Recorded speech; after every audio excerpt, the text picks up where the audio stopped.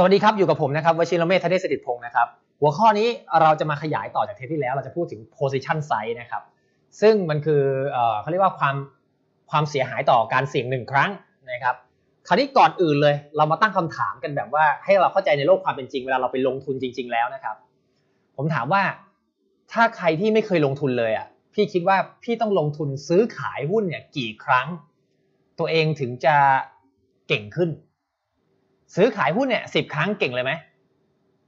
หรือว่าต้องซื้อขาย20 ครั้งเก่งเลยไหม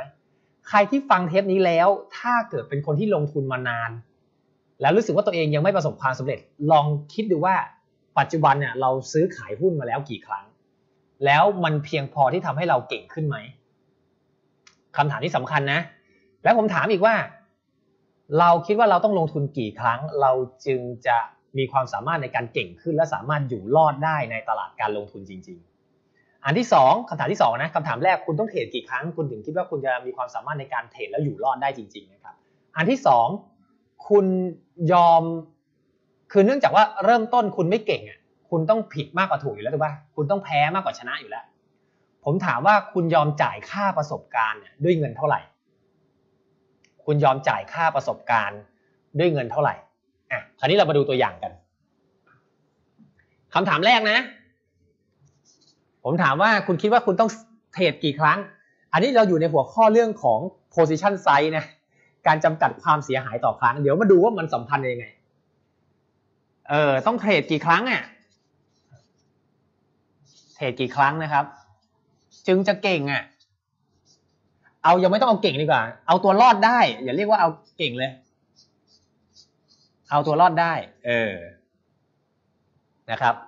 อันที่2คุณยอมจ่ายค่าประสบการณ์เท่าไหร่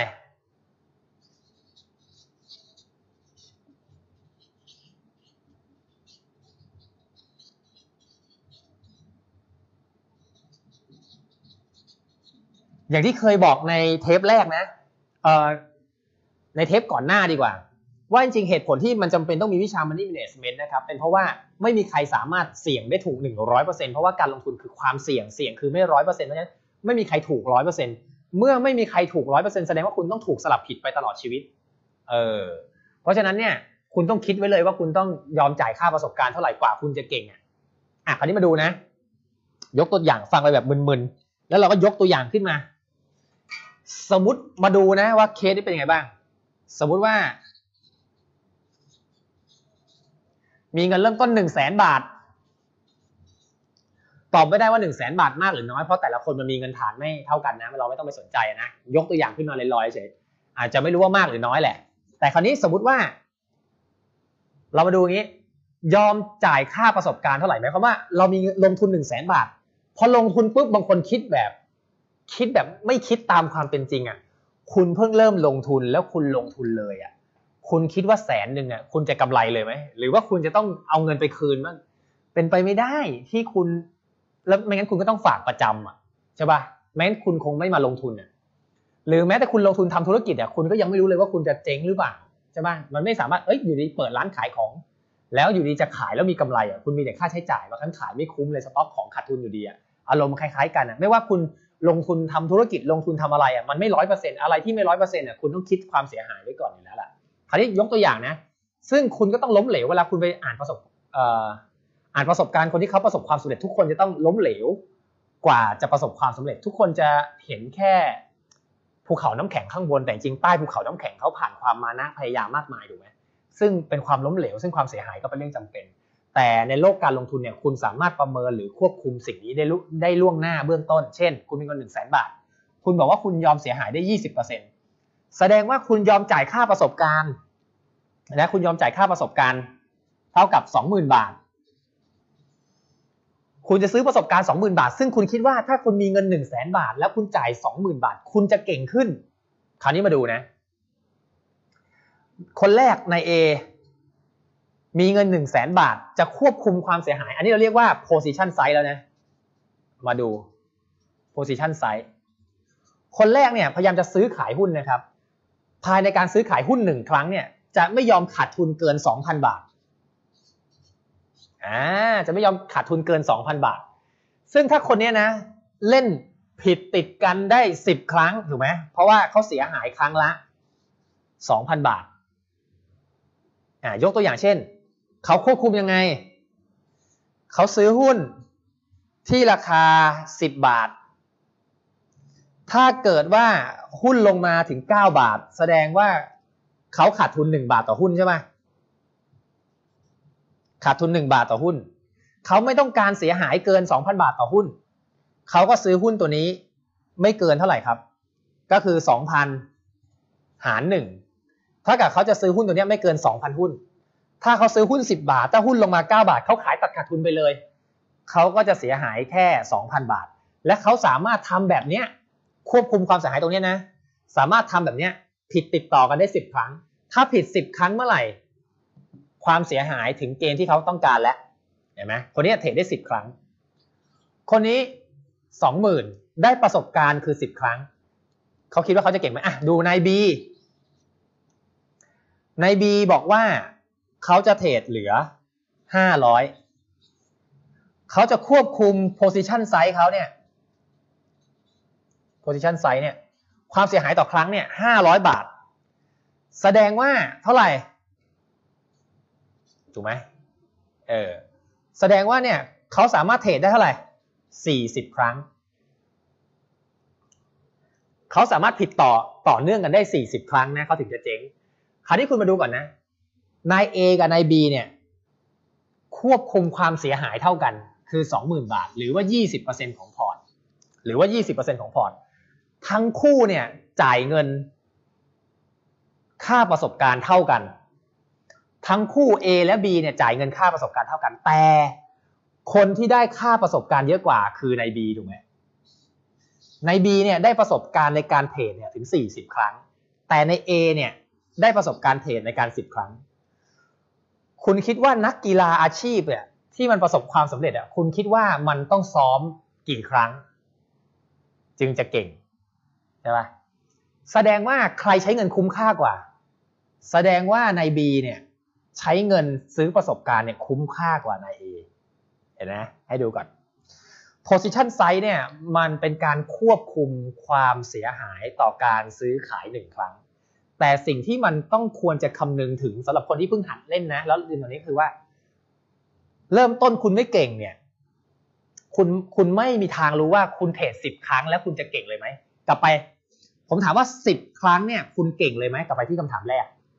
แล้ว40 ครั้งคุณเก่งเลยไหมผมตอบไม่ได้หรอกว่าแต่ละคนน่ะต้องเทรดกี่ครั้งจึงจะเก่งแต่วิธีคิดอยู่ตรงนี้บางคนน่ะ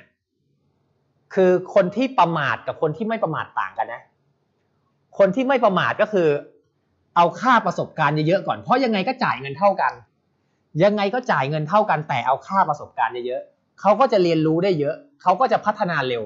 คนเนี้ยจะพัฒนาเร็วพอคนนี้เริ่มเก่งเขาก็ค่อยทำไงครับพอเริ่มเก่งค่อยๆลดขนาดแทนที่ว่าต้อง position size ครั้งละ500ก็เป็น position size ครั้งละ 1,000 กลับมาจนกระทั่ง 2,000 ก็ได้เริ่มแรกทุกคนไม่เก่งก็ควรจะต้อง position size เล็กๆเพื่อให้ได้ค่าประสบการณ์เยอะๆจะได้เก่งพอเก่งแล้วรู้สึกว่าตัวเองเก่งแล้วมั่นใจยังว่าตัวเองเก่งแล้วถ้าเก่งแล้วก็ค่อยๆเพิ่ม position size เพื่อตัวเองจะได้กำไรเยอะๆช่วงแรกยังไงไม่เก่งมันเสียหายเยอะอยู่แล้วเพราะฉะนั้นคุณต้องควบคุมความเสียหายอันนี้คือเล่าเรื่องความสำคัญว่า position size เนี่ยสัมพันธ์กับโจทย์2 ข้อนะคุณคิดว่าคุณเทรดกี่ครั้งจึงจะเอาตัวรอดได้กับอันที่2คือคุณยอมจ่ายค่าประสบการณ์เท่าไหร่เสร็จแล้วเนี่ยคุณก็ไปคำนวณเอาว่า position size ต่อการเทรด1 ครั้งควรเป็นเท่าไหร่ใช่ไหมคราวนี้มาดูตัวอย่าง position size เพิ่มเติม position size ไม่ใช่จำนวนเงินที่ซื้อขยายความ position size ไม่ใช่จำนวนเงินที่ซื้อเมื่อกี้เรายกตัวอย่างคน2 คนนะซื้อหุ้นที่ราคา10 บาทใช่ไหมแล้วก็ stop loss ที่9 บาทคนเมื่อกี้ซื้อ2,000 หุ้นนะครับคนเมื่อกี้ซื้อ 2,000 หุ้นถ้าหุ้น10 บาทซื้อ 2,000 หุ้นแสดงว่าเขาใช้เงิน 20,000 ใช่ไหมกับอีกเคสหนึ่งเขาซื้อหุ้นเหมือนกันเลยแต่ว่าเขาซื้อหุ้นที่ราคา15 บาทแล้วก็ stop loss เขาเท่าไหร่ดี stop loss เขา13 บาทแสดงว่าความเสียหายต่อหุ้นเขาคือ2 บาททั้ง2คนนี้ต้องการควบคุมความเสียหายต่อครั้งคือ position size เนี่ยจะเท่ากับ 2,000 บาทนะต่อครั้งเนี่ย PS เนี่ย position size เนี่ยจะควบคุมความเสียหายต่อครั้งเนี่ยไม่เกิน 2,000 บาทอันเนี้ยเขาต้องซื้อหุ้นเท่าไหร่ถ้ากับตรงเนี้ยคนเนี้ยเขาซื้อหุ้นได้เท่ากับ 2,000 บาทหาร2ถูกไหมถ้ากับเขาซื้อหุ้นได้แค่ 1,000 หุ้นการที่เขาซื้อ 1,000 หุ้นเนี่ยเขาใช้เงินเท่าไหร่คนเนี้ยใช้เงิน 20,000 บาทถ้าผิดก็เสียหาย 2,000 แต่คนเนี้ยใช้เงิน 15,000 และ15 บาทคูณ 1,000 ใช้เงิน 15,000 แต่ถ้าผิดก็เสียหาย 2,000 เท่ากันหุ้นแต่ละตัวเนี่ยมีอัตราการเหวี่ยงไม่เท่ากันราคาเหวี่ยงตัวได้รุนแรงไม่เท่ากันแล้วจุด stop loss ก็ไม่เท่ากันคือจุดที่เราคิดว่าราคาหุ้นลงมาถึงแล้วเรายอมแพ้ก็ไม่เท่ากันเพราะงั้นเราไม่สามารถควบคุมอัตรากำไรหรืออัตราความเสียหายของหุ้นแต่ละตัวได้เลยหรอกโดยความเป็นจริง 100% ถ้าเราซื้อโดยการควบคุมจำนวนเงินในการซื้อคือคนส่วนใหญ่เนี่ยมีวิธีการกระจายความเสี่ยงอย่างง่ายๆแต่มันทำให้ position size เนี่ยอ่อนแอคือคุณควบคุมความเสียหายไม่ได้จริงเช่นคุณมีเงิน100 บาทคุณซื้อหุ้นทุกตัวเท่ากันคุณซื้อหุ้นทุกตัวได้เงินเท่ากันแต่ละตัวเนี่ยมันมีความเสี่ยงข้างในหรือมีอัตราการเหวี่ยงตัวราคาไม่เท่ากันซึ่งทำให้คุณควบคุม position size ยากหรือถ้ากลับไปย้อนกับใครที่ดูเทปก่อนหน้าก็คือคุณควบคุมสัดส่วนที่พอดีไม่ได้จริงๆนะครับเพราะฉะนั้นวิธีที่ถูกต้องเนี่ยคุณควรจะควบคุม position size หรือความเสียหายต่อการเสี่ยง1ครั้งให้อัตราคงที่หรือมี maximum แล้วไม่ควรไปเกินนะทุกครั้งเลยอันนี้ผมก็เลยยกตัวอย่างให้ดูโอเคคราวนี้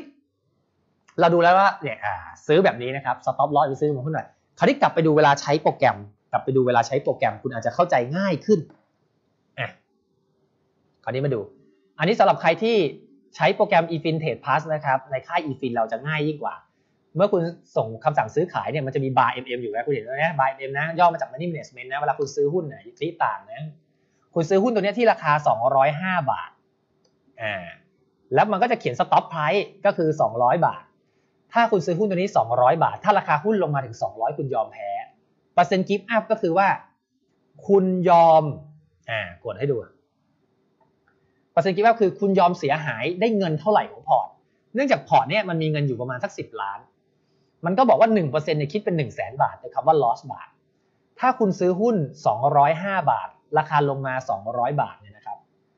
คุณไม่อยากเสียหายเกิน 1% ของพอร์ตเนี่ยคุณจะต้องซื้อกี่หุ้นมันก็จะบอกสีฟ้าๆด้านล่างเนี่ยว่าไม่เกิน 20,000 หุ้นแต่อันนี้มันยังไม่ได้รวมค่าคอมนะแต่ให้คุณจะรู้ดีกรีมันแบบง่ายๆคือที่เราไม่ใส่ค่าคอมเพราะว่าค่าคอมในแต่ละโบรกเกอร์มันไม่เท่ากันนะเราก็ให้คุณดูคร่าวๆแล้วกันว่าอยู่ประมาณนี้จริงๆในฟังก์ชันถ้าคุณติ๊กออโต้สต็อปลอสเนี่ยออโต้สต็อปลอสไปด้วยเนี่ยนะครับเวลาราคาหุ้นลงถึงสต็อปลอสเนี่ยมันก็จัดการขายให้ด้วยอัตโนมัติเลยแหละซึ่งสิ่งที่เป็นสิ่งที่จำเป็นนะสำหรับคนที่เทรดเดอร์นะครับอันนี้คือให้ดูนะครับแล้วคุณก็สามารถส่งคำสั่งเห็นไหมสลับกันก็ได้สมมุติว่าคุณซื้อหุ้นที่ราคาอื่นสมมติคุณซื้อหุ้นตัวนี้ที่ราคา97 บาทก็ได้แล้วสต็อปลอสคุณคือ90 บาทถ้าคุณไม่อยากเสียหายเกิน 1% คุณเห็นไหมมันก็จะปัดเศษนะเนื่องจากว่าหุ้นเนี่ยเราเผื่อคนที่ไม่เคยลงทุนในตลาดหุ้นมาฟังคลิปนี้คือหุ้นเนี่ยมันจะมีจำกัดจำนวนหุ้นขั้นต่ำในการซื้อเพราะฉะนั้นเนี่ยมันจะปัดเศษมันอาจจะไม่ได้เป๊ะร้อยหลักนะครับเรียกไงว่าถ้าคุณไม่อยากเสียหายเกิน 1% หรือ 99,400 บาทเนี่ยคุณห้ามซื้อหุ้นตัวนี้เกิน 14,200 หุ้นเห็นไหมมันก็จะคำนวณขั้นต่ำแบบนี้ให้สมมติว่าคุณอยากจะเปลี่ยนสต็อปลอสสมมติสต็อปลอสคุณ85 บาทคุณก็ซื้อ 8,300 หุ้นแต่คุณจะเสียหายอยู่เลนส์ไม่เกิน 100,000 หรอกเห็นไหมคือคุณเสียหายไม่เกิน 100,000 มันจะเขียนลอสบัตรคุณเสียหายไม่เกิน100,000 หรอกแต่คุณจะต้องซื้อกี่หุ้นตรงนี้ก็คือหลักการของ position size คือการควบคุมความเสียหายต่อการเสี่ยง1ครั้งโดยเพื่อที่ว่าเราจะได้กลับไปคำนึงถึง2ข้อแรกนะคุณคิดว่าคุณน่ะต้องเทรดกี่ครั้งคุณถึงจะสามารถเอาตัวรอดได้และคุณคิดว่าคุณจะยอมจ่ายค่าประสบการณ์เท่าไหร่ สองอันเนี้ยถ้าลิงก์กันอ่ะคุณก็จะคำนวณหาเจอว่า position size ที่พอดีสำหรับคุณจริงๆเป็นเท่าไหร่แต่ว่าในอนาคตนะผมเล่าอย่างนี้ก่อนในคลิปต่อไปเนี่ยจริงๆอันนี้เป็นความรู้เบื้องต้นแหละจริงๆแล้ว position size เนี่ยมันสามารถแอพพลายได้ลึกนะครับแล้วก็มีการแอพพลายมากขึ้นกว่านี้เวลาเราจะ expert ในการลงทุนมากขึ้นไอ้เทคนิคพวกนี้มันจะสูงขึ้นนะครับไว้มีโอกาสนะครับเราก็เรียนในคลิปถัดไปนะครับ